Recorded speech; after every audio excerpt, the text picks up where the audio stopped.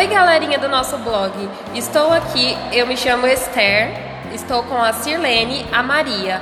Vamos falar sobre galerias de arte. Uma das galerias de artes que temos para indicar para vocês é a Galeria Moldura Minuto, que fica localizada no Shopping Morumbi.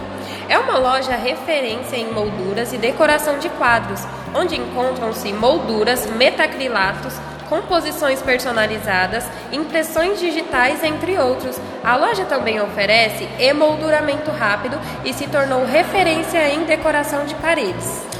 Temos também a Photo Arts Galerie, que fica localizada ali no Shopping Marketplace, que fica ao lado do Shopping Morumbi, com um ótimo atendimento. É uma galeria com fácil acesso e com obras exuberantes. Essa galeria tem grandes variedades de obra e nos permitindo as grandes inspirações, né? Nos dá aí até muitos desejos de ter aquelas obras em nossas paredes. Cada obra tem sua inspiração, são preços variados para todo tipo de público. É uma galeria que vale muito a pena visitar. Outra opção que tem é a Galeria Urban Art, localizada em Moema.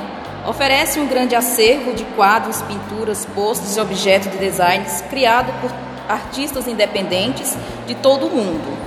Todas as artes disponíveis na galeria podem ser impressas com tecnologia e cuidado no formato e tamanho que o cliente deseja, com molduras diversificadas, espessuras e cores. E também tem aí a dica, né? Para quem gosta de exposições, temos também o MASP, que é um dos mais importantes museus do mundo. É uma instituição cultural localizada ali na Avenida Paulista. Nesse lugar encontra-se várias exposições de obras e acervos para serem admirados.